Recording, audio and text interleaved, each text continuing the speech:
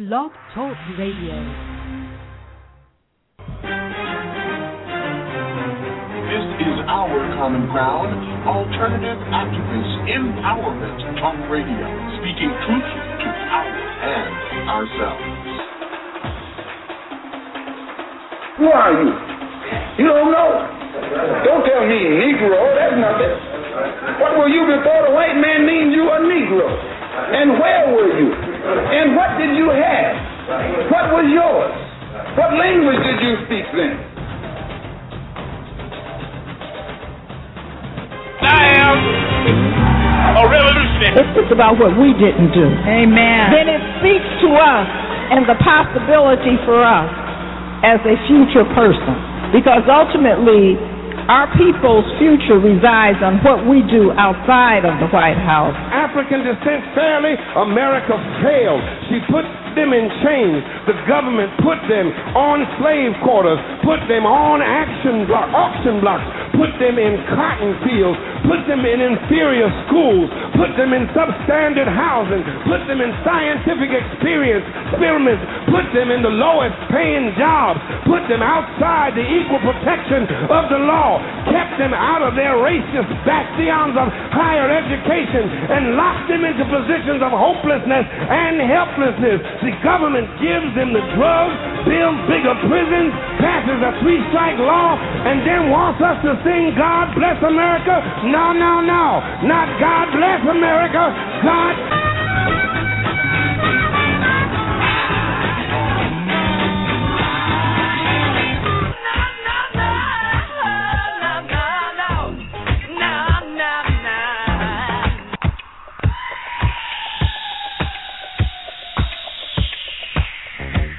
Our Common Ground with Janice Graham. Our Common Ground, speaking truth to power and ourselves.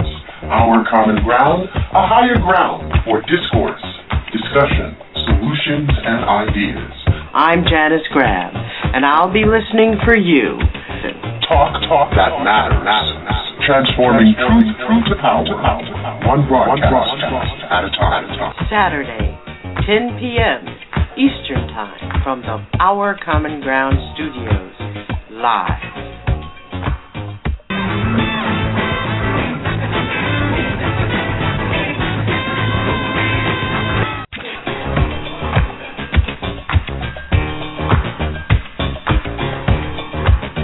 And now to Our Common Ground with Janice Graham.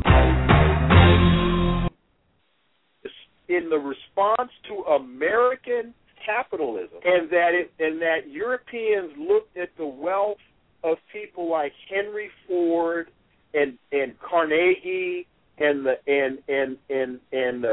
other American industrialists and say that wealth needs now to be redistributed. That is just factually wrong. Exactly. For those of you who are listening, we're talking about Dr. Wilmer Leon's piece. Dr. Ben Carson, great surgeon, but a bad icon for the political collective. In his call to Our Common Ground last Saturday night, and tonight he's our guest, Dr. Wilmer Leon, host of Inside the Issues with Dr. Leon.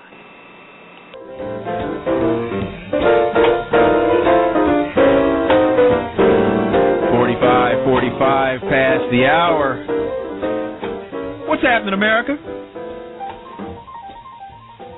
That's happening. Oscar Peterson, right there on piano. That's the Gravy Waltz. 62 Verve was the original release, the jazz soul of Oscar Peterson. Oscar Peterson piano, Ed Thigpen drums, Ray Brown on bass, and I got this off of the Ultimate Ray Brown 1999 Verve compilation, the Gravy Waltz. Tom Porter is my guest. We were talking about a crisis in black leadership and the fact that you made, I thought, an incredible point when we were talking during the break, that being, if you're organized, it doesn't matter who's in the White House. Exactly. Dr. King understood that. Mm-hmm. He understood that if you Malcolm on here, going inside the issues, and we're going to listen to a little more Gravy Waltz. We got another hour left, so Stay tuned. Grab a line, 866 Steve, something to do because he's in there asleep. 866-801-TALK. And joining us again at Our Common Ground, our friend, colleague, an extraordinary political analyst, talk show host syndicated at Sirius XM Radio across the country, and columnist, Dr. Wilmer Leon of Inside the Issues with Dr. Leon, heard on Sirius XM Radio, 11 a.m. each Saturday morning. We're so pleased to have him back. This is Our Common Ground. I'm Janice Graham, and I'll be listening for you with Dr. Wilmer Leon. Stay tuned. Speaking truth to power and ourselves. Transforming truth to power, one broadcast at a time.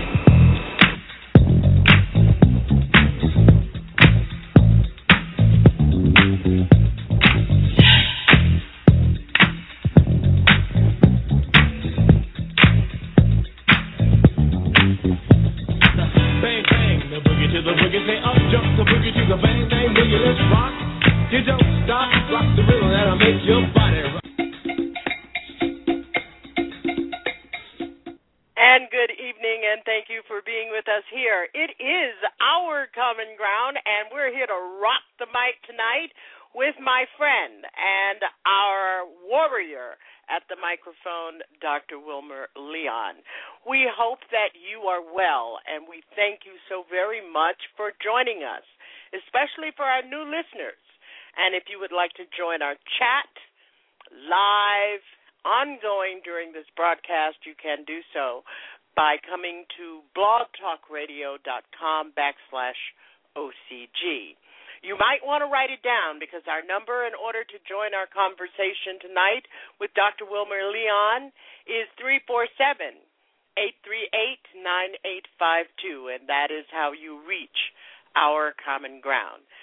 Tonight, Dr. Leon joins us once again, and we're going to weigh in on the issues which face Black America, the politics of our problems and the politics of our solutions. Let me give you a little idea if you do not know him, and if you don't know him and you have not listened to Inside the Issues with Dr. Leon, you should. That should be your talk destination. We don't only mean talk that matters at Our Common Ground.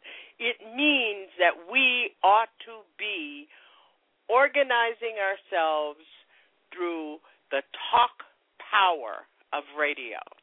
Wilmer Leon is a political scientist whose primary area of expertise is Black politics, American government, and public policy.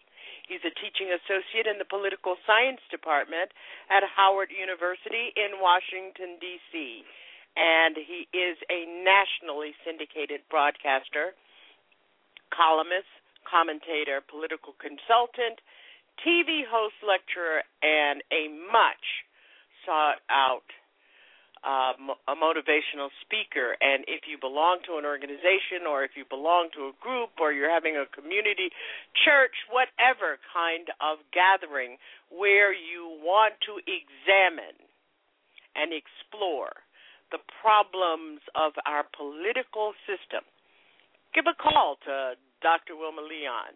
He earned his B.S. degree in political science from Hampton Institute and his master's in public administration at Howard and his Ph.D. in political science.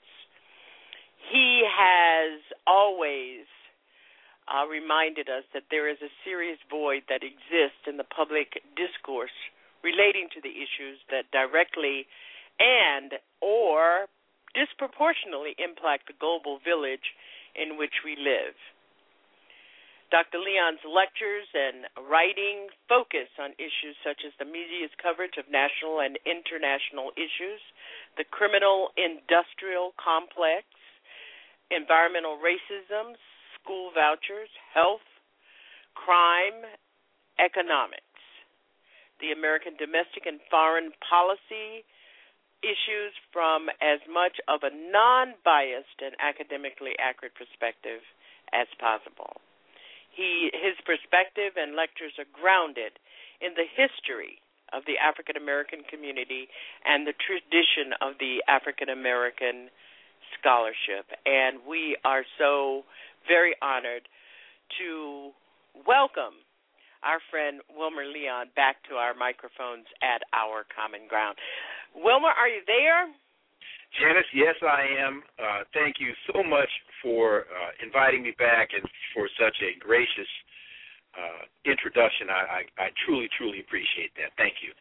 Well, you are in one of my microphone heroes. I think that you do what is right, you do what is needed, and you do it in a way with passion and love for our people. And I want to extend our thanks to you for what you do. Well, thank you. Thank you. That means more to me than you know. I truly appreciate that. Thank you. So how are you this evening? I'm doing well.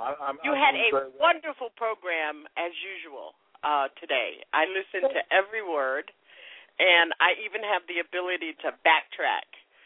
So I kind of backtracked on a couple of things. You've got wonderful callers, just wonderful callers, people that love you. They're informed because they're there with you every week. Well, first of all, thank you for saying that. I do have an incredibly wonderful audience, and as you can tell, a very diverse audience, not only in terms of ethnically, but also in terms of educational background. But one of the very wonderful things about the audience is that everybody's concerned and everybody's involved.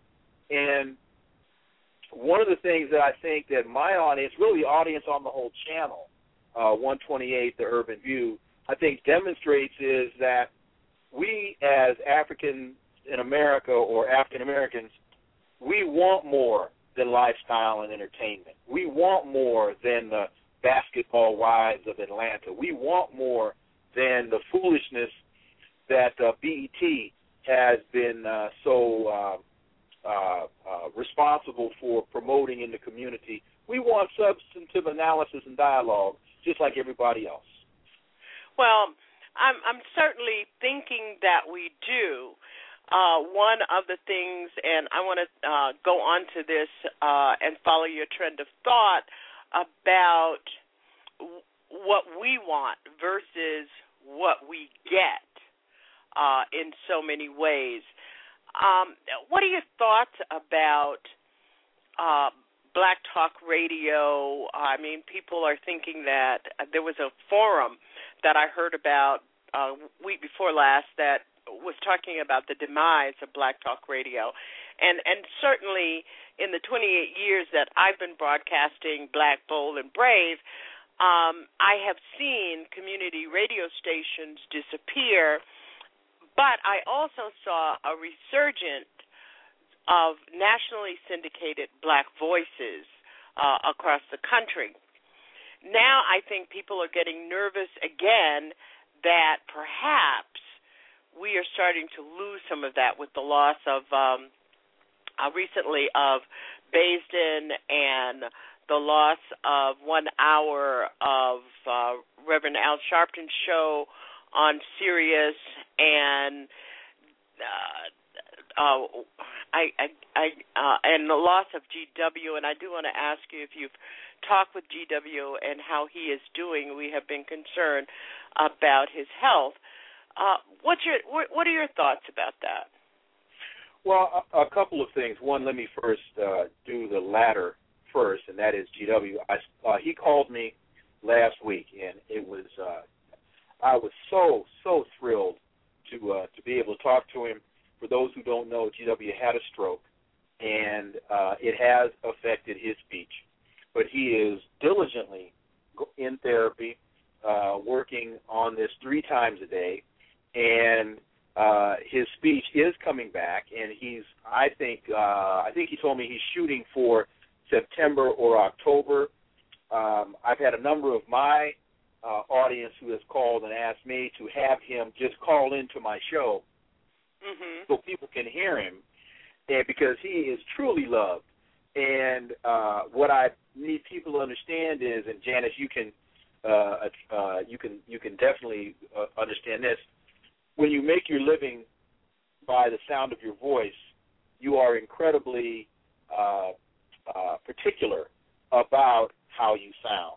And if your sound isn't what you want it to be, then you're not going to come back until you have your voice where you want it to be. And GW is a very proud man. He's a brilliant brother, and he's going to come back when he's ready, when he feels that his voice in his speech is where he wants it to be. So we just have to be patient. We have to be prayerful, and GW will be back with us on the Hill. He will continue to be that beacon on the Hill. Yeah, he really is a lost voice for true and detailed analysis of the events of the day, and I do miss him. And please extend to him my well wishes for a full recovery. And you're absolutely right. I think that Black America has a void as a result of his absence, and I did get a note from his wife which said that he was recovering nicely and on schedule as the doctors predicted that he would. And I know he's a fighter. I mean, if he goes after his recovery the way in which he goes after facts and stories, he'll be fine. Absolutely, you are absolutely right about that. Mm-hmm. But let's talk a minute about not only the need, but I have always tried to, and I do it very softly. I do very few things very softly, but one of the things that I have always done on the air very softly is to be clear about what people like you and I, independent media people, need in terms of the support from our listeners. Right. Because I think, especially for a large organization that you work for, like Sirius, and a very small and independent organization, our Common Ground Media and Communications, we depend on getting the feedback that's necessary for us to continue to make the push, because this doesn't happen by happenstance. There's a lot of thought, consideration, and hard work that goes into it. Well, you're absolutely right, and it is very important that the audience continue to communicate with management and let management know what it is that they want to hear, particularly, if I may advocate for my own cause, because SiriusXM is a subscription service. If you heard the show today, you heard a couple people call in, and they were complaining about some of the programming that's on XM. And one of the points that I made was that the reason that I allowed them to express themselves in that manner is because SiriusXM is a subscription service. These are paying customers. And as paying customers, they've paid for the right to call into the program and to make the comments that they did. And the adage is you have to inspect what you expect. And so, one of the things I think, one of the places where we as a collective fall short is we tend to be more reactive than proactive. And these are circumstances where if you want something, you have to demand it. And you have to write letters, you have to send emails, you have to make phone calls, and you can't rely on the fact that because you made one, that's enough. You've got to stay on top of whatever the issue is until you get what you want, particularly when you're paying your money for it. Well, I'm wondering, I have been one of the people who have called XM. I was the 110th subscriber at XM Radio. Okay. That's wow. Because I'm the gadget queen. I got you. Even before the Power channel appeared. I think people should do that, and I would like to ask the listeners here tonight to make sure that if you are a subscriber, that you're getting from Sirius what you think you need.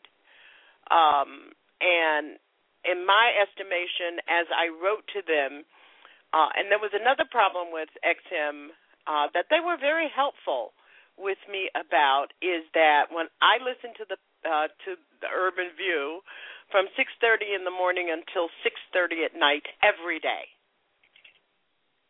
So, I get complaints in my house about you always have people talking at you. Well, okay, I pay for it. But one of the things that was happening is that the Urban View or the Power kept switching channels to the Catholic channel. No matter what I did about the antenna in the house, it was switching. Right. And I wondered if that was a conspiracy, and I complained about it as it was a conspiracy. The other is, yes, the programming is taking on a flavor that, as a subscriber, I'm not very happy about. Right. So, and that's not to bump Joe or Carl or Reverend Sharpton. It's just that I think that they somehow have felt that over on some of the right channels, right political channels, right-wing political channels, that it's okay to have live, robust discourse going on 24 hours a day, but somehow they have to take a break on Urban View or the Power. So you're absolutely right. And what's going to happen if our audiences don't do something about it is that we're going to lose. We're not going to have the kind of outlets. I mean, all we have to do is go back and look at the history of what happened with community programming in the major cities. Yes. Yeah, and let me say this about the Urban View, about the channel. A lot of this is based on information that I was given by some of those at the negotiating table, and then some of this is my supposition, but I think it's fairly accurate. I think it's very accurate. The channel. And again, I think I said this on your program last week. If I wind up losing my show for making these comments, then so be it. But I always, and I'll say it again. You got a home. I appreciate that, and my deal is I speak the truth and let the chips fall where they may. In terms of Sirius XM management, the Power, I believe they perceive it to be the Urban View. They perceive it to be a necessary evil. If they had their druthers, it would not exist.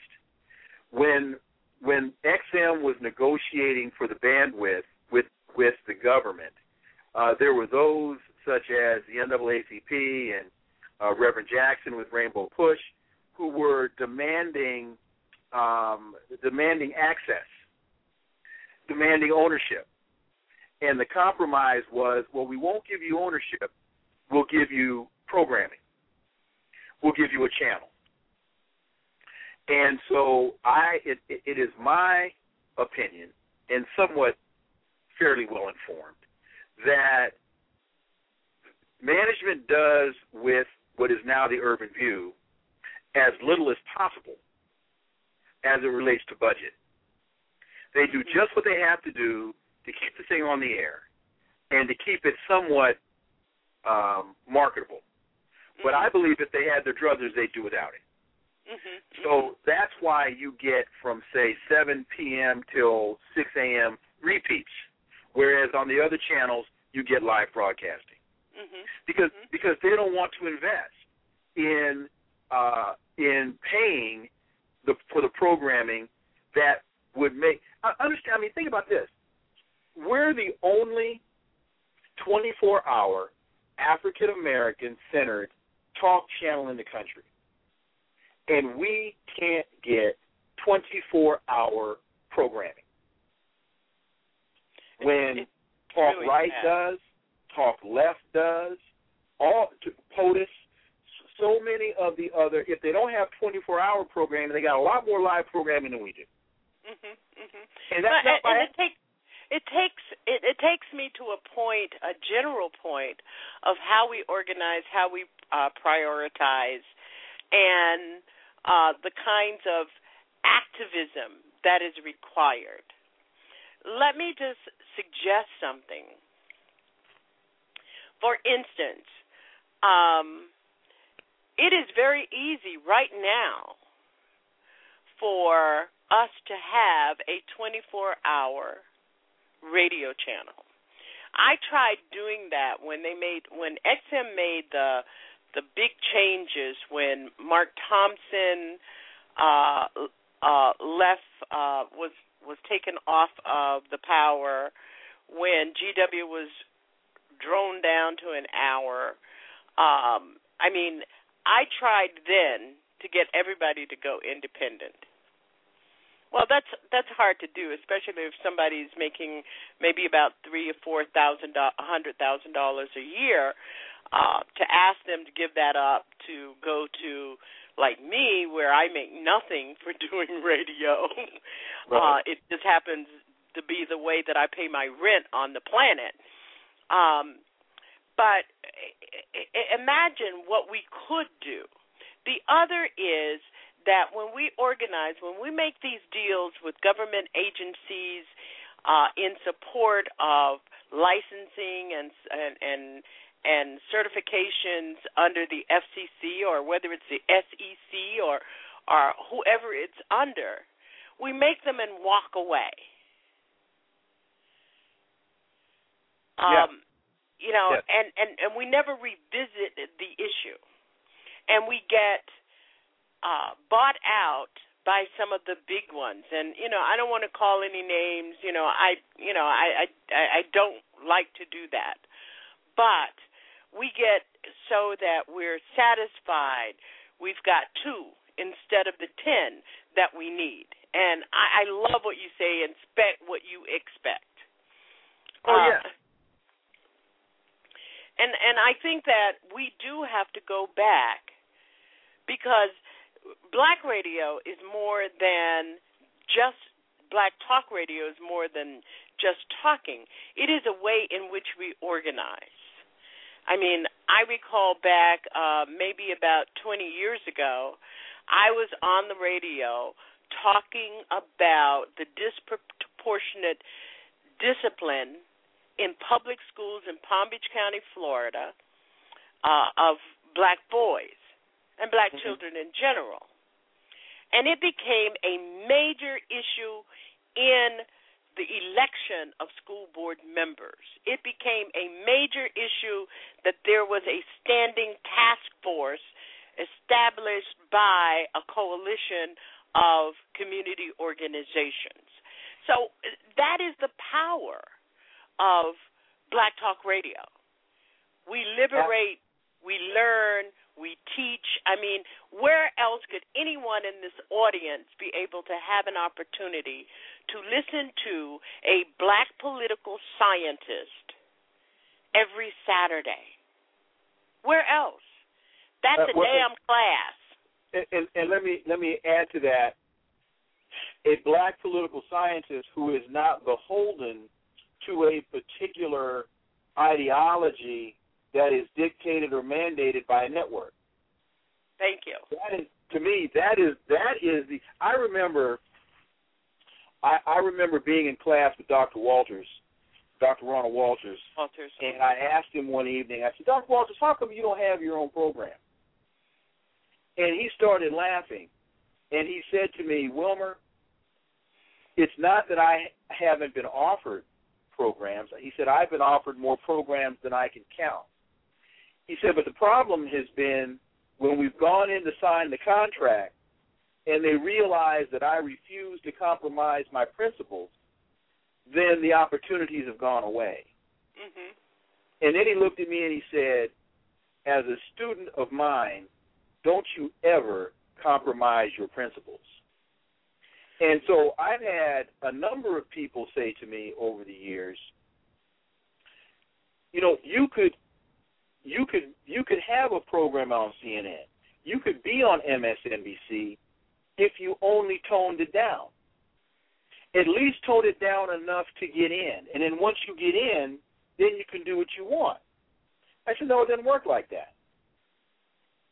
It doesn't work like that. You tone it down and in, and then you ratchet it up once you're there, then they throw you out.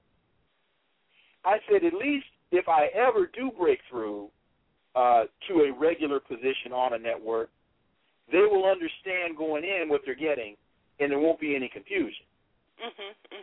You know, and one of the things I wondered about how much we value what I do, what Alpho does. I mean, it's unbelievable that our listeners, our audiences, take for granted what we do. I think I'll say too much of the audience does. I am so because like you, I get paid a mere pittance, and when I say mere pittance, I mean mere pittance. It doesn't even cover my gas money. What Sirius XM is paying me, but what keeps me coming into the studio every Saturday is that audience and the emails and the Facebook postings and people who are saying to me how much they appreciate what it is I'm providing. And so there have been a number of times when I look at this and say I'm not getting compensated as I deserve to be, and things aren't going as I'd like them to go. And then I get an email from somebody who says, thank you. You have provided me insight, or thank you. I was waiting to find out your position on this particular issue. Now I have a clearer understanding of what this is all about. And I say, well, wow, I can't walk away from that now. I can't. I can't do that. It's a commitment. It really is a commitment. It is truly a commitment. And I always view my program as an extension of the classroom. And so what you're getting, what you heard today on my show, is what you'll hear in my classroom on Monday. Well, I certainly hope that we will continue to be able to grow our audiences, because as our topic tonight, the state of Black America, a tale of two countries, it is more urgent that we understand the problems before us than ever before. And the ability to gather together, become informed thinkers about those issues is so important. And I think our people have too few opportunities to do that. And I am just loving. I have the same people, my regulars, who come back week after week after week, and so it does. It becomes the incentive. It becomes the thing that sparks the passion for doing this. I was thinking the other day about, and was talking about it last week on this program, about the people that I have come in contact with, have had 2-hour, 3-hour discussions, a whole week with Oscar Brown Jr. on the air, where he was my co-host. My 40 acres and my mule. I know. I mean, I had fallen in love with him when I was like 10 years old, and to be able to have that opportunity. I have 11 hours of discussion with Dr. Amos Wilson. Dr. Jawanza Kunjufu.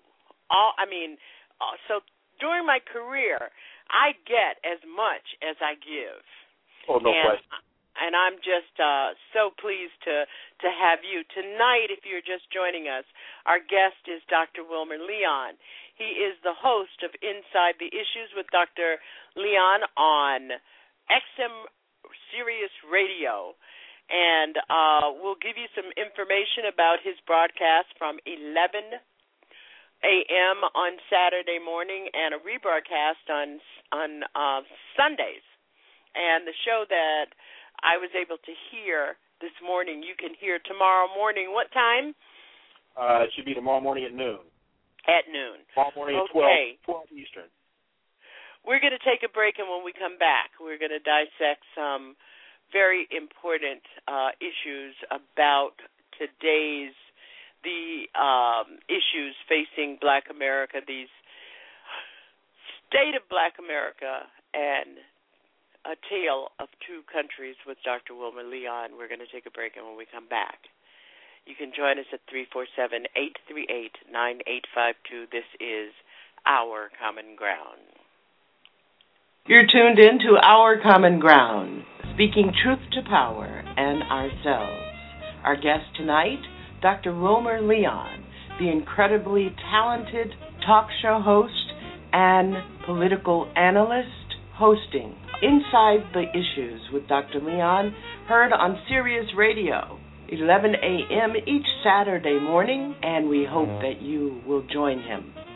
Thank you for being with us on Our Common Ground. Honored to present to you each Saturday evening at 10 p.m. on Our Common Ground, the best of Black minds, ideas, solutions, and analysis of living Black in America. This is Talk That Matters, podcasting brave, bold, and Black. Join us on our Facebook page and on our Twitter feed at JaniceOCG, #TalkThatMatters. To join this discussion, our number is 347-838-9852. We want to hear from you.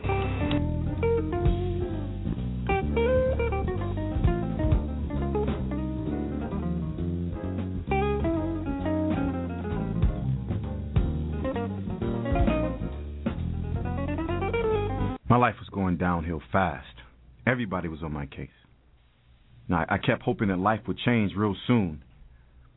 I knew drinking too much messed up my life. A friend suggested I check out AA. It worked. I found myself in an AA group. Finally, I've got my act together. Alcoholics Anonymous. It works. Look us up.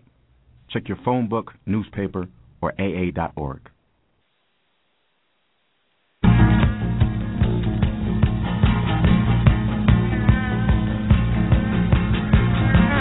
If we looked into the eyes of evil, pure evil, and said to ourselves, what is this country coming to? What have these bigoted racists, and I'll repeat it, bigoted racists. If anybody wants to challenge me on that, have at.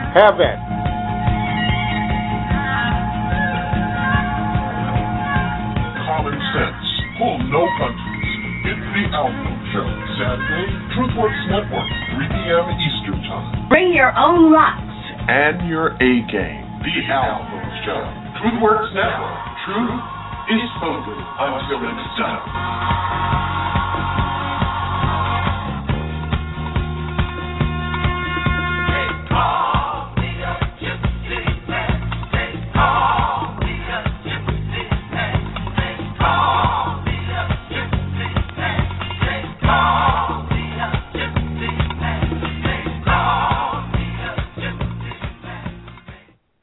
This is Our Common Ground, broadcasting bold, brave, and Black.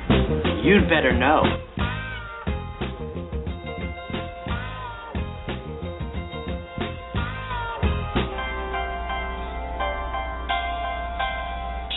Let me stop procrastinating. Standing here unmarried.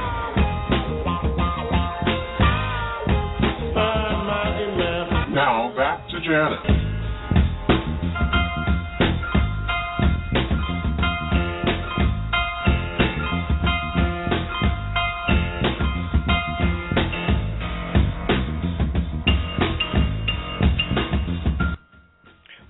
thank you for being with us here at Our Common Ground with our guest, Dr. Wilmer Leon. Tonight, we are going to examine the state of Black America, the tale of two countries. Wilmer, let me ask you, and thank you again for joining us, about the most pressing issues before Black people in this country in your learned estimation. You're asking me what I think are the most pressing issues? Yes. Okay. I would say, well, first of all, it would have to be I would say three things, maybe four, and not in any particular order. I just can't say everything at one time. The disproportionate unemployment rate, and I'll use only the nationally published numbers from the government. The current national unemployment rate is around, we'll say 8.5%. The unemployment rate in the African American community is around 18%. Behind that, I would then say is the wealth gap, and wealth being not your salary, but wealth being your assets, the things that you can turn into cash, your home, stocks and bonds, bank accounts. The last numbers I saw, the average wealth for an average white family is about $120,000. The average wealth for the African-American family is about $5,300. And so what that means, it means a lot of things, but the most immediate means is that we as African-Americans have a very, very difficult time passing wealth on to the next generation. So whereas a number of families, when the parents pass, they're able to pass value on to their children so that the children don't have to struggle as hard as the preceding generation did. Well, we don't have that same access to wealth, and so we aren't able to move our generations as nearly as far forward as quickly as we would like to. The next issue would have to be the disproportionate rate of incarceration of particularly African American men, but the fastest growing prison population is African American women. And then finally, it would have to be probably education and health disparities. Let's talk about your first issue that you mentioned, unemployment. Mm-hmm. What are the contributing characteristics in both our economy and in our politics to the problem of unemployment in Black people, in the Black community? You said our politics and our economy. In our economy. Well, part of the problem with the politics has to do with, I believe, an administration that is unwilling to support the targeted legislation that could provide job training, educational support to our urban areas, because as Valerie Jarrett will say, they don't want to give the perception that they're being pushed by and responding to African American intellectuals and other African American interests as it relates to legislation. So from a political side, it's very hard to get the White House to use the bully pulpit in the ways that would be necessary to rally the type of support in this country behind targeted urban employment programs. And then sometimes I think that so much of this stuff is being filtered. So much of the authentic issues that affect unemployment, the black economy, black education is being filtered into the White House, where, I mean, all of us know about not wanting to try to tell a raw truth to the boss. Is that happening with Valerie Jarrett? Yeah, so that's why I used her name, because, and I don't have a problem using her name, because what I'm saying is true, and I know it is true, because I have received calls from the White House asking, in response to op-eds that I have written, saying, Wilmer, what are you doing? I was in Valerie Jarrett's office. She had one of your op-eds on her desk, and she's asking, who are you, and why are you writing these kinds of things? And then I also know that there are some other things that have been that groups have been trying to get to the president, and Valerie Jarrett is the name that keeps coming up, saying Valerie has decided that it should go another way. Valerie has decided that they don't want the media to be able to spin this particular initiative as though the president is being pressured by and responding to the African-American community or African-American intellectuals, as though that argument is the same argument that they use when the Jewish lobby puts pressure on the White House as it relates to Israel, or as though that's the same response that they give the transgendered and gay and lesbian interests as they lobbied the president to support same-sex marriage, or that's the same, or as though that's the same response that the Hispanic community received as it comes to getting the president to support the DREAM Act. For some reason, all of those other interests get responses. They get the president to come out and publicly say, I support gay marriage. They get the president to come out and say publicly, I support the DREAM Act. But for some reason, we can't get the president to say a darn thing about the disproportionate rate of African Americans that are being incarcerated and why they're being incarcerated.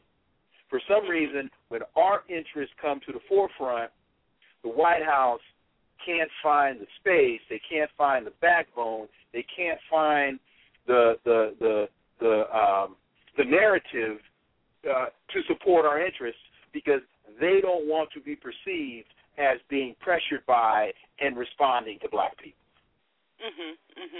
Well, in terms of a new era political strategy to go around that, what is your recommendation? Well, my recommendation is that we cannot continue to look to the traditional leadership for this support, because there are too many people that are more interested in access than progress. There are too many of our traditional leaders who have now received positions of prominence that are, again, more concerned about being able to go into the White House, being able to sit with the president and all that kind of stuff. They're more concerned about access than progress. I have been thinking for a number of years now that we missed the real Achilles heel on government, and that is at the cabinet level. Well, that is one. Well, there are a number of areas where the cabinet level is one, the judiciary is another. The lower federal court appointments is that, to me, more so than the cabinet, because the cabinet will come and go with the administration, and then cabinet members even change during a particular administration. To me, the most impactful thing a president can do is appoint someone to the bench, because that individual's working lifespan can be 15, 20, 30 years after that individual, after that president that appointed him has left office. Well, when I say the cabinet level, I'm talking about especially the regional elements are puzzle pieces of each one of the federal agencies. Oh, okay. To that point, I think you're absolutely right, and that's something that Richard Nixon realized very early in his administration. I think it was Nixon who realized that some of the most important places where he could put key people would be within the federal agencies, because they're the ones over a working lifespan they're the civil servants that are going to be in those positions years after the administration has left. Absolutely. And one of the things that I try to get people to understand is that we are right now still living with Reagan and Bush leadership in our government inside federal agencies.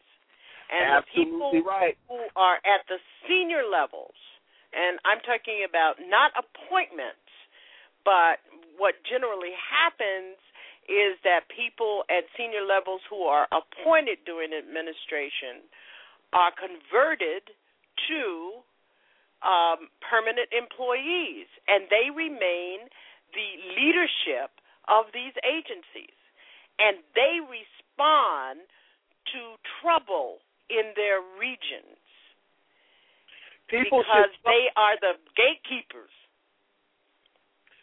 Somebody should do some research and find out how many appointees of the George W. Bush administration came out of Pat Robertson's Regent University in Virginia. Thank you. Somebody, particularly in the Department of Justice, a lot of attorneys, because I think Regent University has a law school. I don't think it's accredited, but they have a law school. And somebody needs to do some research on how many folks came out of Pat Robertson's Regent University that are still in civil service positions today. Absolutely, because one of the things that happens is you get a job because you have a law degree, not because you know anything about lawyering. Absolutely right. They call them shadow people. And they're the people who stay on. Those folks are Christian, Republican, conservatives who have subscribed to a particular ideology, and they are in decision-making positions within government agencies, and they're going to be there for a very long time. They're like moles. They're like moles. Yep, you're absolutely right, and they call them shadow people in the federal government. Absolutely right. We have a caller on the line. I'm going to ask them to hold on for a bit because I want to get your comments about the priority issue of wealth gap, because that has to do with history, and it also has to do with financial lending institutions and banking and the kind of discrimination that African Americans face in real estate. It has the foreclosure crisis. Right. So let's get your comment about that and a political strategy around how we address that particular issue. Well, it's very important, again, to look at your debt-to-equity ratio. How much, when you total up all of the outstanding debt on your credit cards, how much you owe versus how much you take in each month. And we, as a people, have got to spend a lot more focus and attention on lowering that debt-to-equity ratio, because that impacts the percentage rate, the interest rate that you'll get on a home mortgage.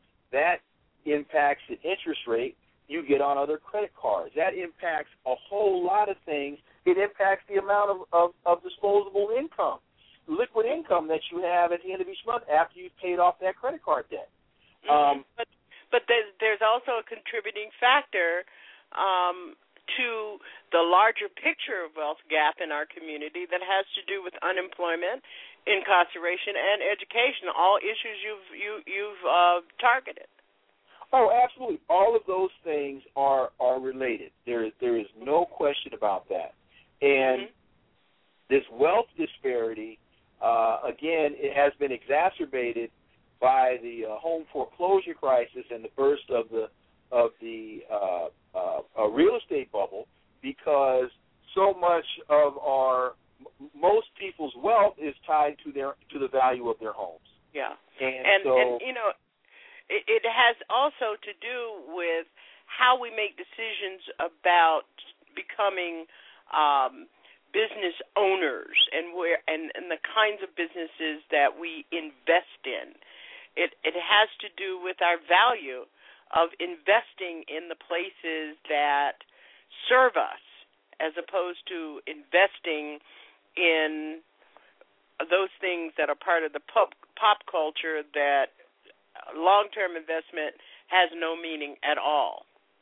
And here's something to me very simple and very important is putting aside a little money each week or putting aside a little money each month so that you, when it's time for your children to go to college, you have some cash on hand that you're able to use to pay tuition.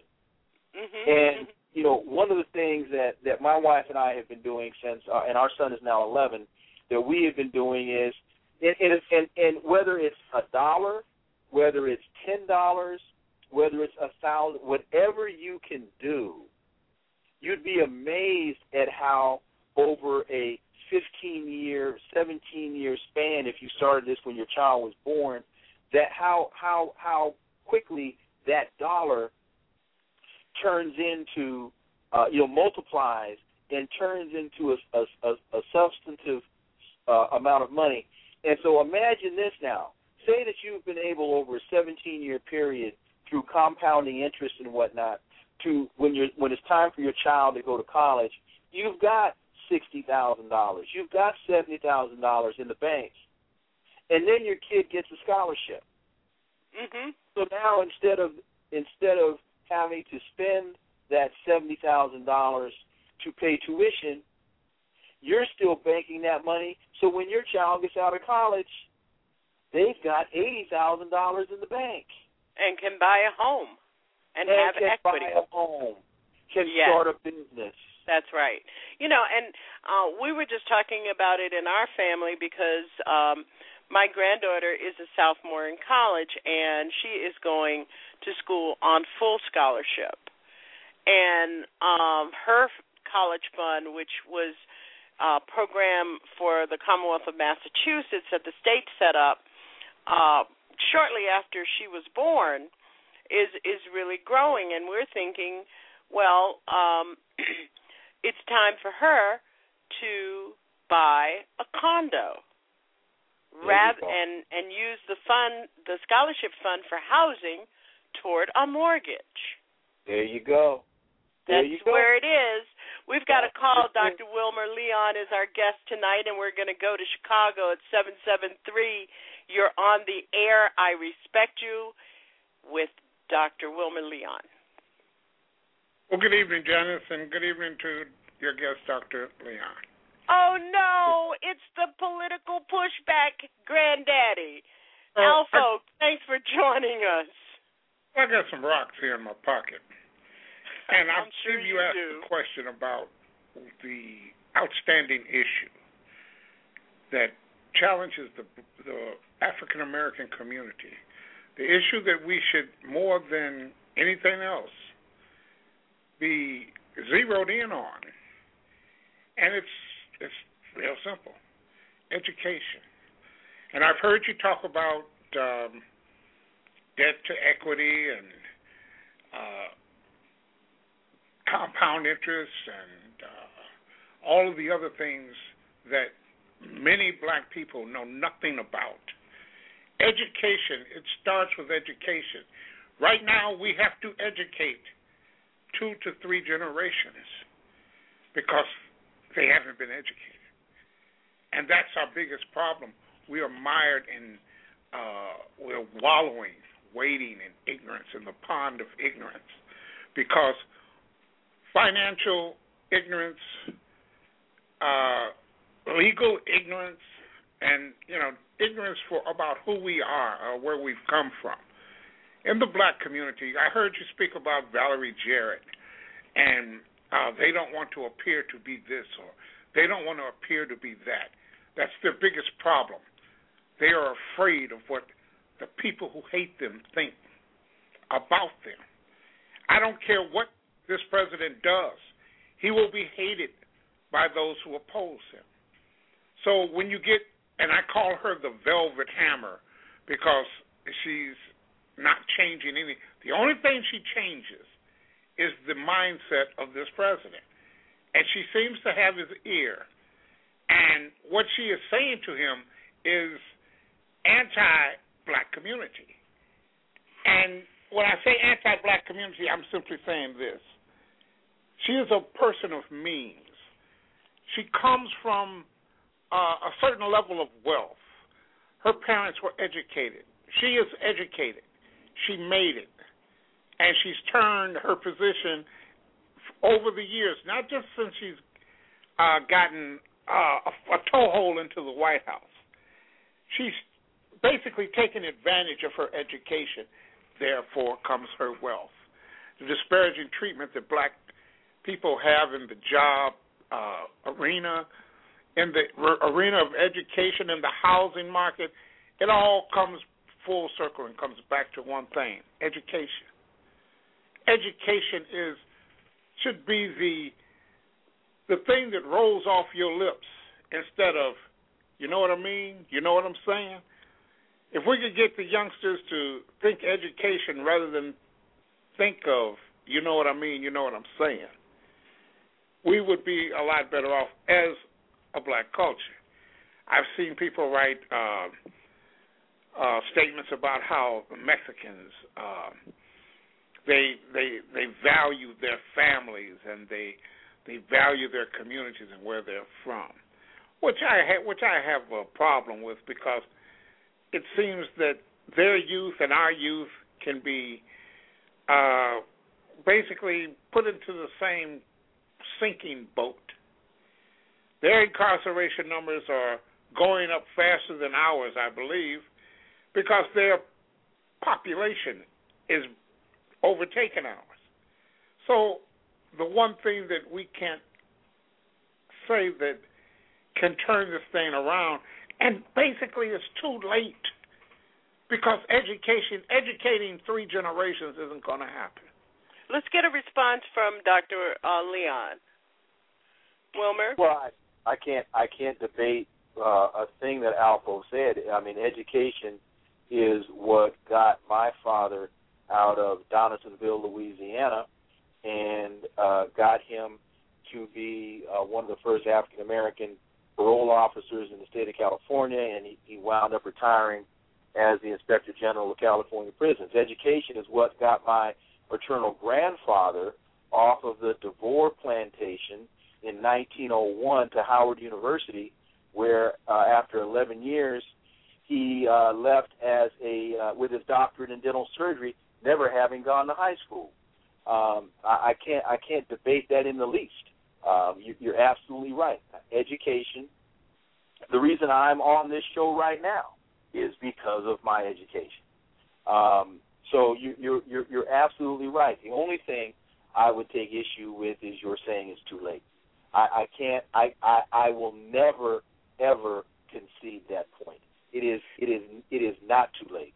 It just means that we have that much more to do. Yeah, and one of the things that we've got to think about is education in a larger framework. For instance, we don't have enough electricians. We don't have enough plumbers. We don't have enough IT-skilled workers, which requires education. We don't have enough carpenters and general contractors. So with enough business acumen to make successful businesses. there's also another intersection, Wilmer and Alpha, that has to be considered, and that is that when you talk about education, you've got to have, as Wilmer and I talked about last Saturday night when he called in, you've got to have a framing of what is education. It can't just be colleges. The intersection politically is what's happening in Maryland, and the governor of Maryland just vetoed $17 million that was obligated to HBCUs in the state of Maryland, and there goes the political strategy of state control of federal funds. Well, Dennis, when I mention it's too late, I mean it's too late. As we sit, as we stand, as we take the temperature of the African-American community today, we've lost 3 generations in the lack of education. That's my point about being too late. It is never too late to continue, to start. Yeah. Well, Alpha, I have to agree with Dr. Leon that it's not too late. When you think about the hundreds of thousands of graduates that come out of HBCUs each year, when you think about the general education and skills programs that black people are taking advantage of in cities and towns across this country, I think that we have to catch up. I think we have to do more, but I don't think it's too late. I think we just have to do more of it. And under this economy and with this Congress and with this control of states' rights campaign that's going on across the country, I think that we have to fight harder, be more vocal about doing more. Well, we've always had to be twice as good just to be equal. And I'll simply say this. With the way the deck is stacked against us, because we have been lethargic and there's been a lot of apathy in the way we go about learning about things such as politics, things such as our financial interests, where they were able to bamboozle a lot of mortgage holders because of the lack of education. And, you know, to our minus, to our demise, this has been the albatross around our neck, because what they have done is willfully miseducated the black man.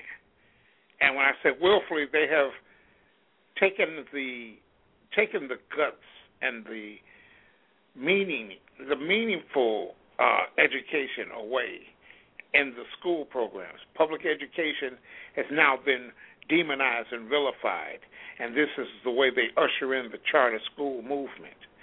And we were caught sleeping on that. We've been caught sleeping on this voter ID thing and this voter suppression. We've been caught sleeping on so many topics and subjects. These 85 think tanks that come in from the right have trumped however many think tanks are on the left. We are. I'll say to you, with all of that, I don't think we slept on the voter ID issue, because it was our vigilance and diligence that got the thing turned around in 2012. But I will say to you that the deck may be stacked against me, but I still got cards to play, and I'm a damn good card player. That's all I can tell you. I'm not ready to give in, and I'm not ready to give up. And I think one of the big things that we, and Janice heard me say this on the show today, I say it all the time, is that we have to stop looking at the national picture and start looking at the local picture. We are not going to be able to change the world. No, we are not going to be able to turn around the politics in this country within the next 4 years. But there's somebody who's listening to this program right now that can step out their front door, go one house down, knock on it, tap some kid on the shoulder and say, hey, I can help you, young man, young woman, I can make a difference in your life right now. And if each one of us works with those that are within our reach, it is our potential for change and opportunity is unlimited. Thank you, Alpha, for your call. I gotta believe that, or else I just might as well quit. Well, don't quit. Thank you, Alpha, for your call. We were talking with Alpha out of Chicago. He's the host of the Alpha Show, and you can catch him at TruthWorks Network right here on Blog Talk Radio on Fridays at 10 p.m. Wilmer, I want to take one more call before we get back to your list. 646, you're on the air. I respect you. Thank you for your call. You're talking with Dr. Wilmer Leon. Yes, good evening to you, Sister Janice, and to Brother Leon. This is Jay from New York. I just have two quick questions, and I'd like to get Dr. Leon's take on. At this present time, they're having this affirmative action debate going on in regards to college in the Supreme Court. And it seems like the Supreme Court is going to rule against the colleges with affirmative action. Now, my question to you is this. What happens if they do rule against the colleges and there is no more affirmative action at colleges? Do you think that corporate America will be next? And if it is, what position do that leave African Americans in? Just based on what Alpha just said, we need education. Now, some people, for some apparent reason, don't understand. Education is really nothing more than a money game to keep you enslaved to these people, unless you get lucky like Janice's granddaughter has and doesn't have to go out there and spend a whole bunch of money to get an education. Maybe if she decides to go for a master's or PhD, she may wind up in a little bit of debt. But the reality is that if affirmative action is ended in this country based on our condition as a people, where do we go? We have no institutions that could employ us. We have no things in place to build institutions. So, what happens? What did we do before affirmative action? Oh well. See, brother. How did my parents get to Southern University in the 40s? How did my mother get to the University of Chicago in the 40s? How did my father get to Cal State Berkeley in the 40s without affirmative action? They did what we're supposed to be doing right now. Wait a minute. Also, I would take issue with your point that education is nothing more than a money game, because I think what you're doing is you're confusing the value of education with how you pay for it. And those two things, in my mind, they are related, but they are different. So we can't dismiss education as a money game because, again, how you pay for it is different from whether or not you need it. But the value of education is really based upon will white folks allow you to have a job. Now, my problem with it is just like your mother and father and grandfather and them had situations where they educated themselves and the community supported them. They had businesses, they had institutions, all of those things. At this time, we don't have that fallback. We don't have the type of places. We don't necessarily have it.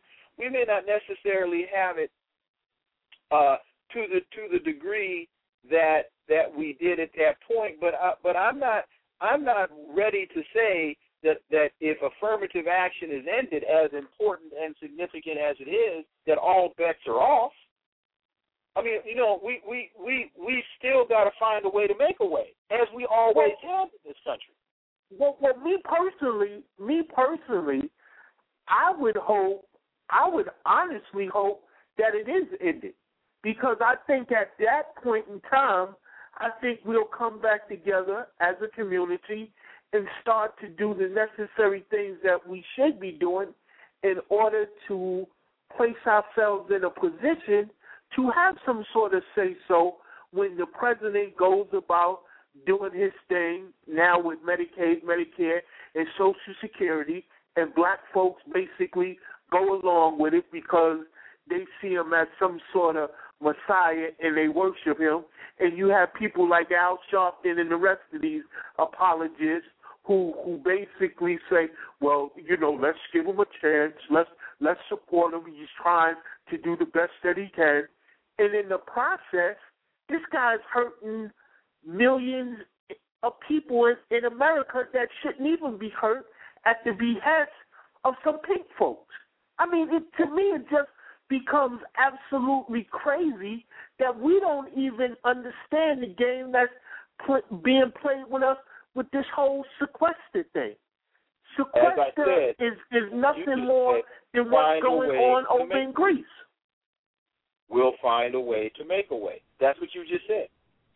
Yeah, but the point is, at what point in time, Dr. Leon, do we, being in this country as long as we have, having this character in office who's supposed to be AKA the Messiah, the leader, you know what I mean, the black folks' hope, you know what I mean, who we're trying to get our kids to emulate, and in the process, he's doing more harm to us than Slick Willie did.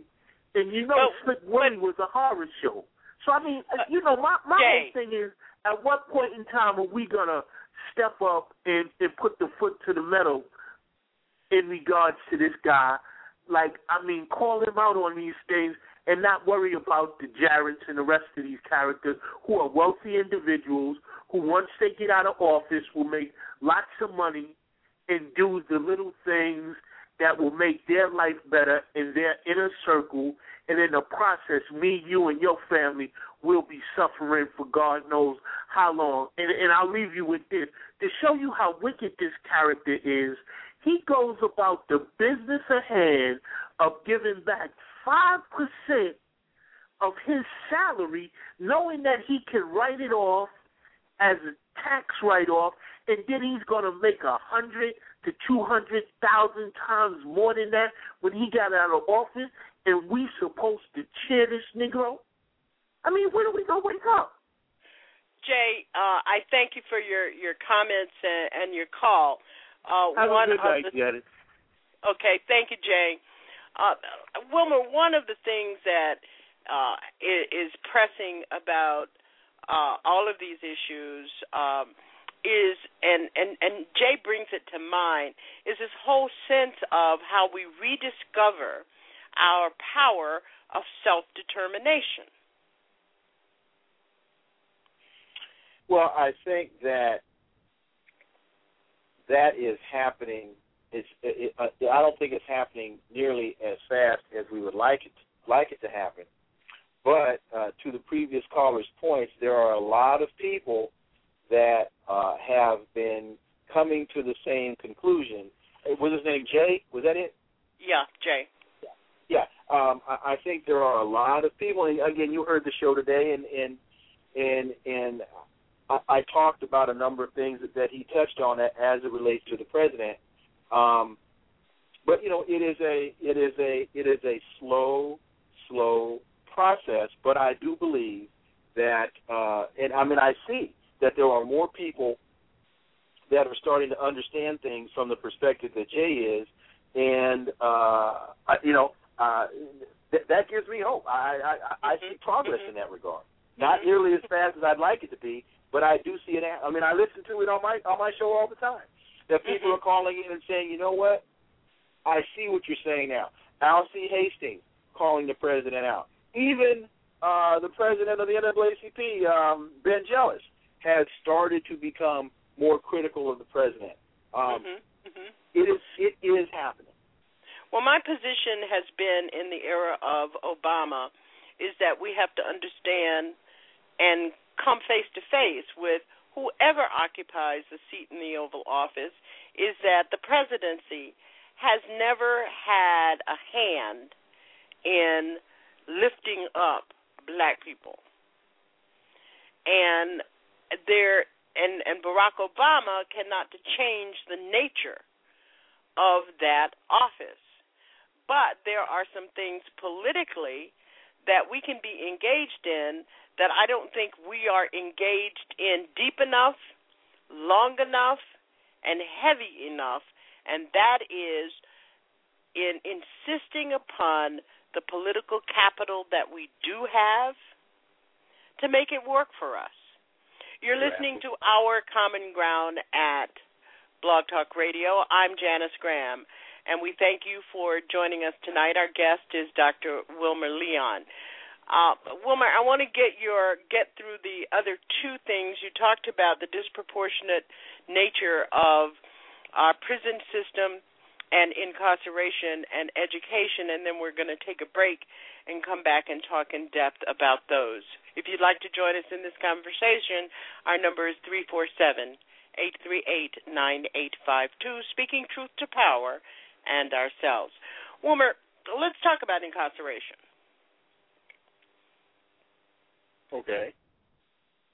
Well, the numbers that we look at, they're probably around 2.3, 2.4 million people incarcerated in this country. We make up around 50 to 53% of those people, and we're only about 13% of the population.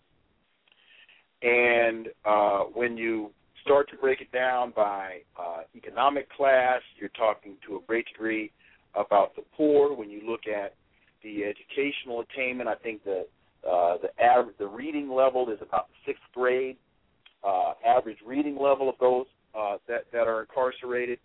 So as Gil Scott-Heron talked about, the poor and the ignorant go to jail. And so you also have to look at that in the context of the recidivism rate and the fact that now with prison overcrowding and states like California being mandated to release prisoners early, you have people who are coming out of prison with no better skill sets than when they went in, and they're returning to communities that have been devastated and decimated by the downturn in the economy with the high unemployment rate. In our urban centers, a lot of the manufacturing has been outsourced to overseas. So these people are returning back to communities that were worse off than when they left. And a big problem has been that in the middle 70s to late 70s, we started to go away from the rehabilitation model of incarceration where you could go into prison without a high school education and come out with a GED. You could go into prison without a usable skill set and come out as a trained electrician, come out as a plumber, come out as a carpenter.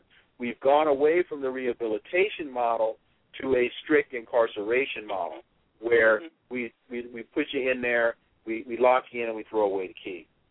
And so the final point on this is that what I think what the public really has to come to understand, as with a lot of things in this country, you can't get out of this thing cheap.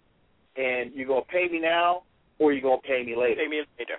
You're right. And I do want to remind our audience that Our Common Ground is a supporter of the film The House I Live In, which is going to be premiering this week on Independent Lens on PBS. And if you really want to understand what Dr. Leon just described, then you've got to look at the 40 years of the war on drugs, which has resulted in 45 million arrests and a $1 trillion government spending. And our role as Americans as the world's largest jailer. So it's The House I Live In on PBS this week, Independent Lens. One of the things that I think, Wilmer, is that we tend to get into having a discourse and, as you call it, chatter about some of these issues. And I get really concerned when I hear people just pulling on the icons of an issue, the prison industrial complex. We like to throw that around and have a lot of discussion about that. But what is a political strategy? What are some of the solutions that we might take a look at, explore, around how we break this cycle, how we begin to make the changes and transformations that's necessary to kind of take apart this picture that's so real? Well, I subscribe to what I call the multidisciplinary approach, which is that we have to understand that these are complex problems and that there's not one solution that's going to solve them. That the incarceration rate, the high, well, in fact, let me make one quick other point, which I think will tie into all of this, and that is, on average, it costs about $35,000 a year to keep somebody incarcerated. It costs as much per year to keep somebody incarcerated as it does to send them to Harvard. Mm-hmm. So it's really a matter of priorities and a matter of focus and a matter of where do we really want to invest our money. Do we want to invest our money in locking people away, or do we want to invest our money in actually investing in people's futures so that we can take a good number of those individuals that are sitting idle in prison and turn them into tax-paying citizens? Well, it certainly is a question of who we are and our character as a country. It speaks to all of that. Yes. And because budgets are reflections of priorities. That's Absolutely. all they are. They are reflections of, you put your money towards the things you deem to be important. Right. And because the narrative, to a great degree, has been to demonize the poor, to vilify the poor, and it has been to associate racism with poverty, to a great degree, these are things that too many of our elected officials either don't want to speak out for or find it very easy to speak against, again, because the poor are vilified. The poor are blamed for their own plight. Mm-hmm, mm-hmm. As that narrative changes, as more of the congressional black caucus, it's amazing that President Obama refuses to talk about poverty in this country. Mm-hmm. And members of the Congressional Black Caucus aren't holding press conferences demanding that the president talk about poverty in this country.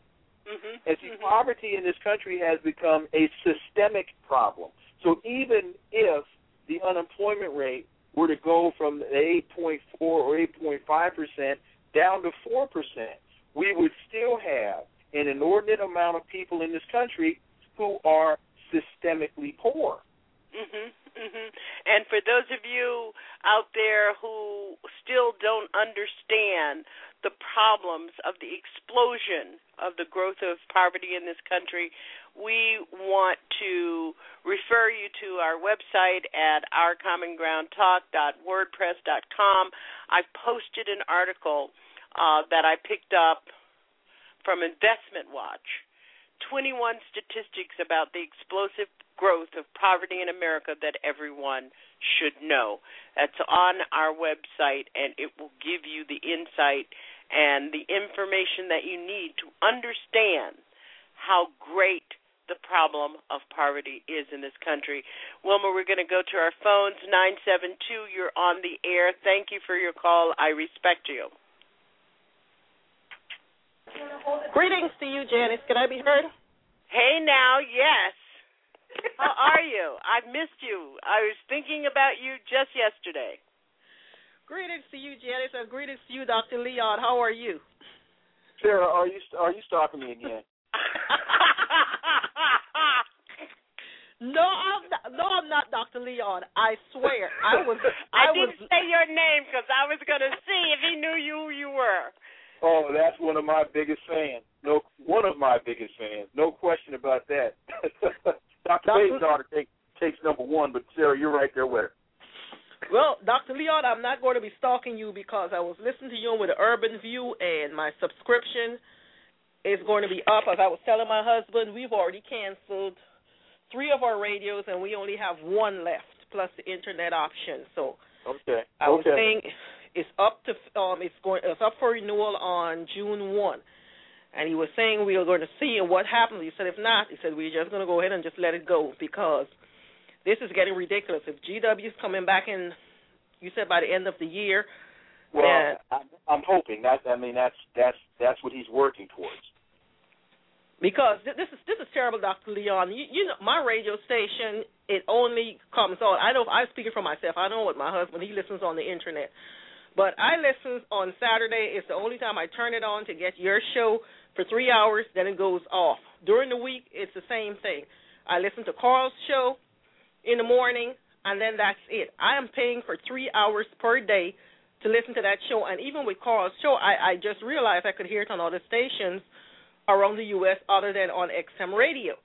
So we are really and truly just paying just to hear you and Carl Nelson's show, and it's really, and like you said in your opening statement, that they are really and truly, they don't want to keep us on the air. Because as you can see, Dr. Leon, a lot of times with your show, listen to your show and the rebroadcast, sometimes it cuts off after the first hour and says this station is temporarily off air. It will be back on at 6 or 7 o'clock or at midnight. So if you're trying to get the rebroadcast tomorrow, which since they're doing this playoff stuff is going on with the NCAA, I can rest assured tomorrow, Dr. Leon, that we're going to get the first hour of your rebroadcast, and then they're going to cut it off. And they've been consistently doing this a lot. They have been doing it with your shows. And as you said, all of these rebroadcasts that they're doing, when they could actually get people on air, like they got rid of Rob Redding. They cut him. You said Reverend Al's show is down to 2 hours. They have, you know, it's really and truly seems, as you said, urban radio is going the way of the dinosaur, where they don't want black people. They don't want on the air with Roland Martin, Michael Baisden, Tom Jordan. I see that he hooked up with Kathy Hughes, and they merged their empires together in order to make it, you know, a better solution. But people who don't have their own platform out here, they're really and truly going to be hurting. You're absolutely right. I appreciate your listening as you do. Only thing I can ask is that you let management know that you're going to cancel your subscriptions and that you're not getting what you're paying for, and encourage as many like-minded people such as yourself to do so. Unfortunately, that's all I can say. And post it on their Facebook page. Because you can post it on their Facebook page, Sarah, because Absolutely. they respond from their Facebook page. Okay, I'm not on Facebook because as bad as I am, I can't be on Facebook for me to get fired. So I let my husband I'll let him fool around with the Facebook and I make the phone calls. But getting back to what you were saying, Dr. Leon, and I'm going to be quick with this one here with the president and what is going on with us as a people and how he has totally ignored us. And this gay marriage situation that's been played up in the media, this is a ruse, Dr. Leon, to get you sidetracked with non-issue so that you don't focus on what's going on. Did you know that there was a suicide bombing in Afghanistan? There, 5 Americans were killed in that bombing. They're not playing that up on the news. They're not talking about what's going on, about what's going on with those people over there. They are slowly driving the United States out. The same thing going on with the Koreas, where the United States is giving one-sided information about what's being alleged to be saying by the North Korean side about what they're planning on doing, but they're not saying what the United States have been doing for years in running their war games in the backyard of North Korea. So, you know, basically intimidating these people, threatening them, cutting off their money supplies, doing all of these things. Same thing they're doing with Iran, as what the president did when he went to Israel and going to tell Iran what they're not going to do. Iran is in compliance. Israel is the one who's not. Israel is not even part of the nuclear non-proliferation treaty. They're not even a part of it. So why are they barking like a big dog trying to tell these other nations what it is that they need to do as far as nuclear weapons go? Who's going into Israel and inspecting them to see what they have and what they should not be having over there? But this is what is being distracted with us, Dr. Leon, with all of this mess in the media about the president says about the Attorney General for California, what they're talking about the gay marriage. All of these nonsensical issues is being played up while this president and his boy, Arnie Duncan, they are busy privatizing the United States public school system. That is what they are doing. They are privatizing this system here under his watch. So he's going to go out as the president who was in office and privatize the American school system. That's going to be his legacy. Well, more important than that, or as important than that, is his legacy is going to be that we went back to a system of states' rights. Mm-hmm. And I think that will be more lasting, that will be more devastating than anything else that he has done, aside from just make people so disconnected from the political system and from ever wanting to hear the word hope ever again. Well, hope and as well as the word change, Janice, unless you're giving back some money. Oh, yeah, I forgot about the change part. You don't want to hear those so little change, I forgot the change part. Yeah, because I can't debate a thing that either of you have said, and those who voted for hope and change are still hoping for change. You're right. Quickly, Janice, I'm going to get off the line with this. Dr. Leon, Janice, y'all are very right, because what I'm seeing going on with us as a people, Dr. Leon, we are sitting out here as the hounds protecting this president at all costs while leaving our rear end exposed. This Social Security and Medicare thing that is going to be coming down on his watch, all of these other cuts that's been going on are on his watch. These poor federal employees who barely, they're overworked. They're not getting any raises. They're not getting anything. Now they have to work for free. If you want to get a job, you got to give up a few days and work for the federal government for free, while he's going to throw in a few $1,700 a month that he could afford to give back that money. But these people here who are working for free for this government, because they're caught between a rock and a hard place. They have no other choice. Where are they going to go? And you haven't even mentioned the 3 years of salary freeze for federal employees. And I will continue to remind people that a majority of the black middle class across this country is either employed by the federal, state, or local government, which compromises the economic middle class, quote unquote, in Black America. Absolutely right. That's all I can say. You're absolutely right. Sarah, we have missed you the last couple of weeks. We hope that you're on board. We look for you every Saturday night. And thank you for your call. Oh, you so well. You can mute me, Janice. I will.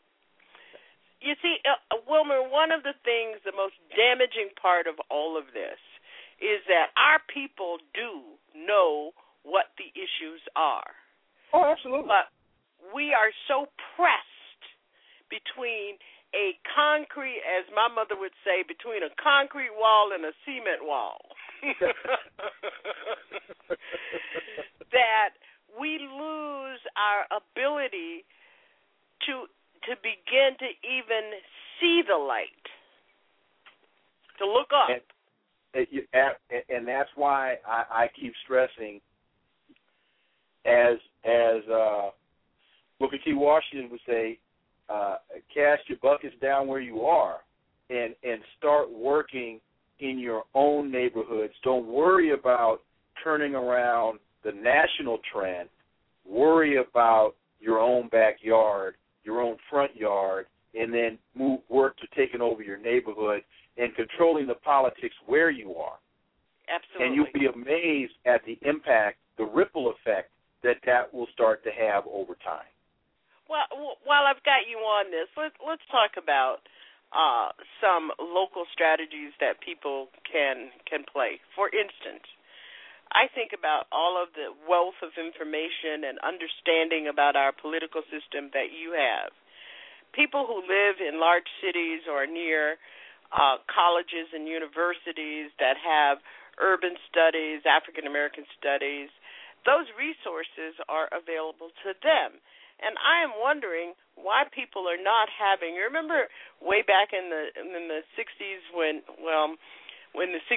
I was in college, when I was an undergraduate, we were always organizing political academies for grassroots people, for people who lived in the neighborhoods. We had Black Power academies on street corners. Mm-hmm. You put up a couple of crates, make a platform, and get a microphone, and people will come to help understand the circumstances and the landscape which they have to navigate every day. Provided you come with a true sense of commitment, and in many instances, you have to come into those situations willing to listen as opposed to dictate. Absolutely. Listening is the most important element. Listening is the most important element. But, for example, I look at the situation that's going on the south side of Chicago with all of these shootings, and I'm trying to figure out, well, when do those residents who keep coming to these funerals boo-hooing and crying because T-Bone, Little Man, and Ray Ray have just been shot, why aren't they going out into their neighborhoods as gangs and taking over their neighborhoods? How many of these parents are going to PTA meetings? How many of these parents are forming protective groups that are walking their children to and from school? If these people are unemployed, if there are a number of these people in these communities that are unemployed because we've got 18% unemployment in the black community, then why aren't these people walking with their kids to school every day? Why aren't these people going to PTA meetings once a month? Why aren't these people meeting their kids at the bus stop and forming organizations and walking them home from school? Why aren't they taking control of their circumstance? That's because the things that I'm talking about don't require education.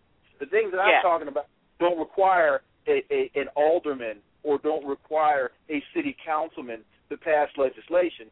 You just go and get 5 of your like-minded friends who are tired of having your kids live in fear, and you're going to say, you know what, you're not messing with my kid today because I'm walking my kid to school. And to get to my kid, you got to come through me. Yes, absolutely. And that brings us to the issue on the issues of unemployment, wealth gap. For instance, there are severe poverty pockets in the city of Norwalk, Connecticut. Okay. I've been, as a result of some work that I'm doing, looking at the demographics and doing overlay maps on the city of Norwalk, Connecticut. And I was working this morning on it and discovered that Smirnoff Vodka is a major company in that city. How many of the community organizers, community activists, community organizations in that city have ever organized a meeting with the management, if nothing more than the public affairs office of Smirnoff Vodka? Good question. I mean, those are the ways in which, you just can't jump up one day and decide, I'm going to organize my neighborhood. You have to be strategic about it, and you have to do some research about what the resources are available to you. Absolutely right. I can't imagine, and I've done an awful lot of political consulting, I can't imagine that if a community group decided, okay, we have 3 people on our city council who are responsible for what happens in our neighborhoods, to organize a meeting of neighbors and those three people and say, look, the time has come. This is a come to Jesus meeting. We spent our political capital on you. Now it's time to play the piper. And if you want to dance, you've got to pay the piper. Absolutely. And that's how it begins. And that is why I'm so concerned about this resurgence of states' rights across this country. As you should be, because one thing that I have found, and I've written about this, it's hard for me. It's hard to sell less government to a group of people that has needed the government to support its efforts since the late 1950s to during the 60s. We got the 64 Civil Rights Act through the government. We got the 65 Voting Rights Act through the government. And whether it's affirmative action, whether it's the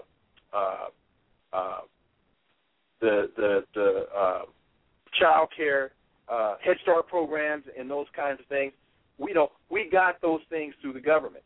So it's hard for me to understand how you sell less government to a people that has been able to use the government to enforce its civil rights. And so this whole states' rights issue, or this whole states' rights movement, spearheaded by the Tea Party, is bogus as it relates to our politics, and we should be fighting it every step of the way. You're absolutely right. And if we don't, if we understand what is happening under that banner, that critical programs that are coming out of the federal government are being stopped, they are being controlled, they're being filtered, and they're being redirected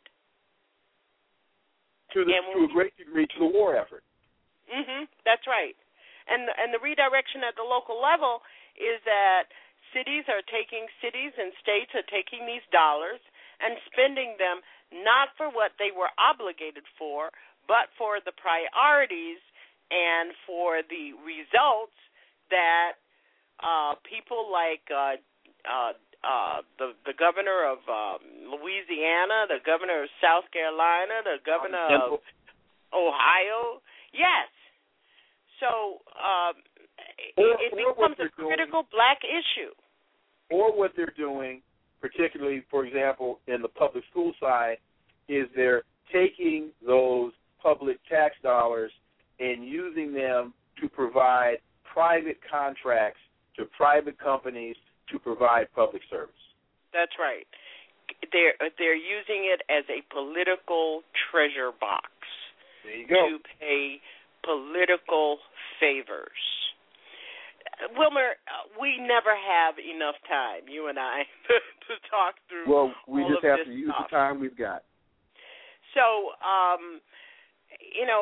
one of the things that I want to get to, and it's something that Alpha mentioned when he called, was the notion of black political think tanks. Mm-hmm. I know that when Ron Walters was living, when he was a vocal point for helping organizations to organize around outreach and education on the political side and doing the necessary political work. Do we have any black political think tanks? I know that Skip, I can't think of his name right Gates? now. Not Gates? Skip Gates. Down in Washington, the black political think tank. Oh gosh.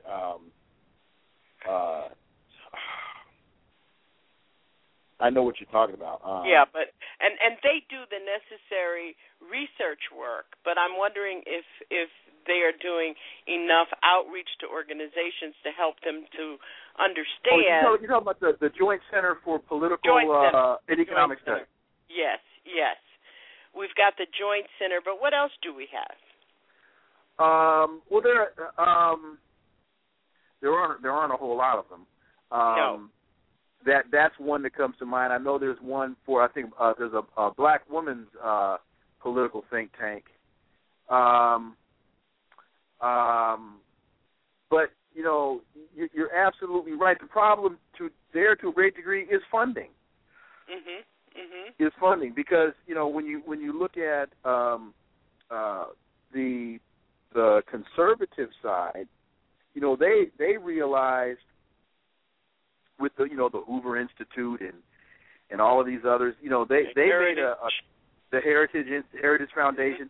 They made a conscious decision back in the late 70s, early 80s that this is how they were going to be able to impact policy output. That's right. And when George Bush, Herbert Walker left office, then Dick Cheney and Douglas Feith and all of those individuals, they went to PNAC, was it something for the New American Century? And they were writing policy papers, and they sent a letter. PNAC sent a letter to Bill Clinton about overthrowing Saddam Hussein. That was in the in the 90s, I think that was. So they've been at this game a long time, and these are the types of things that we, in order to be politically astute, 1998, from the Project for the New American Century to Bill Clinton about overthrowing Saddam Hussein.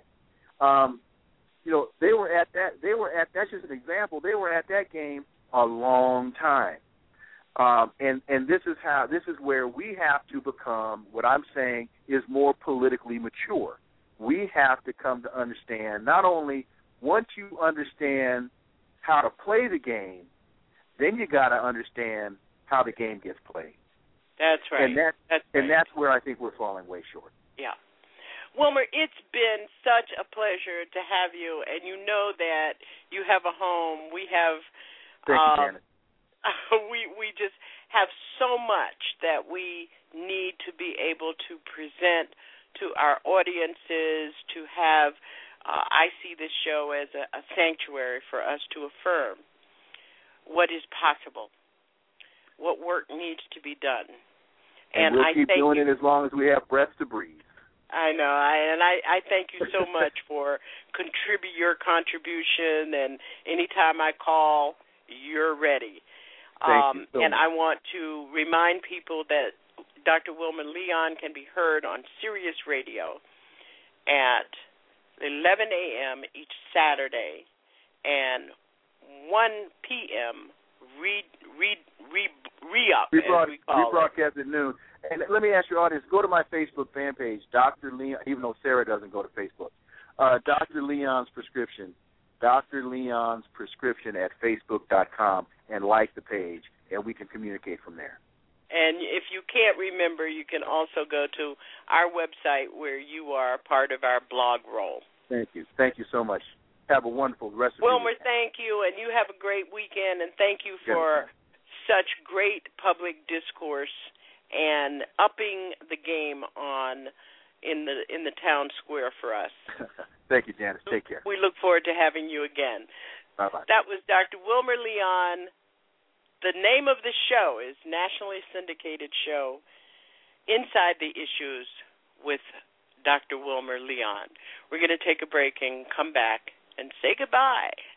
Coming up on Our Common Ground next week, we'll be joined by James Perry. He is the Executive Director of the Greater New Orleans Fair Housing Center. We'll be talking about housing discrimination in predatory lending, mortgages, foreclosures, and the state of public financed housing in America. We hope you'll join us. And coming up, an evening with Dr. Runoko Rashidi, his life and his work. April 20th, at Our Common Ground, Talk That Matters, transforming truth to power, one broadcast at a time, making radio, your radio, a power tool. I'm Janice Graham, and I hope you'll join us with Dr. Runoko Rashidi on April 20th, and next week, James Perry, talking housing and housing discrimination in America.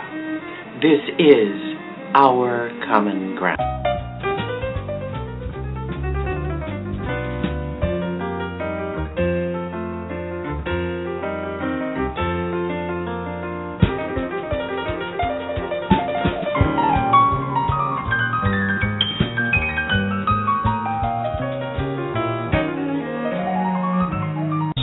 The most powerful force on the earth, a soul of fire.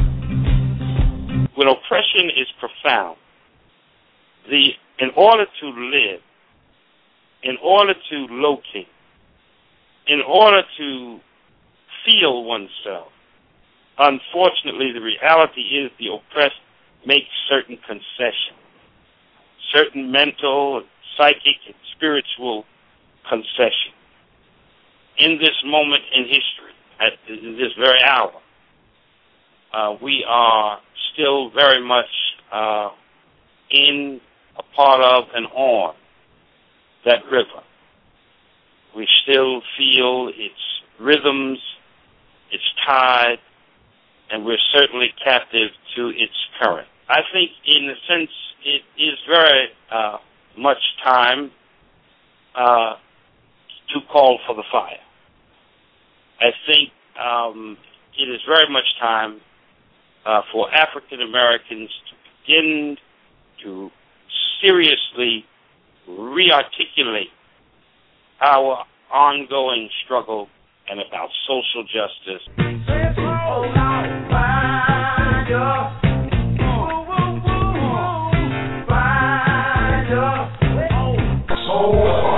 With Dr. Matthew Johnson. Where spirit matters. Live, calming, riveting talk radio. Only on TruthWorks Network. Your Wednesdays just got better. Soul of Fire with Dr. Matthew V. Johnson, Wednesdays, 10 p.m., where spirit matters.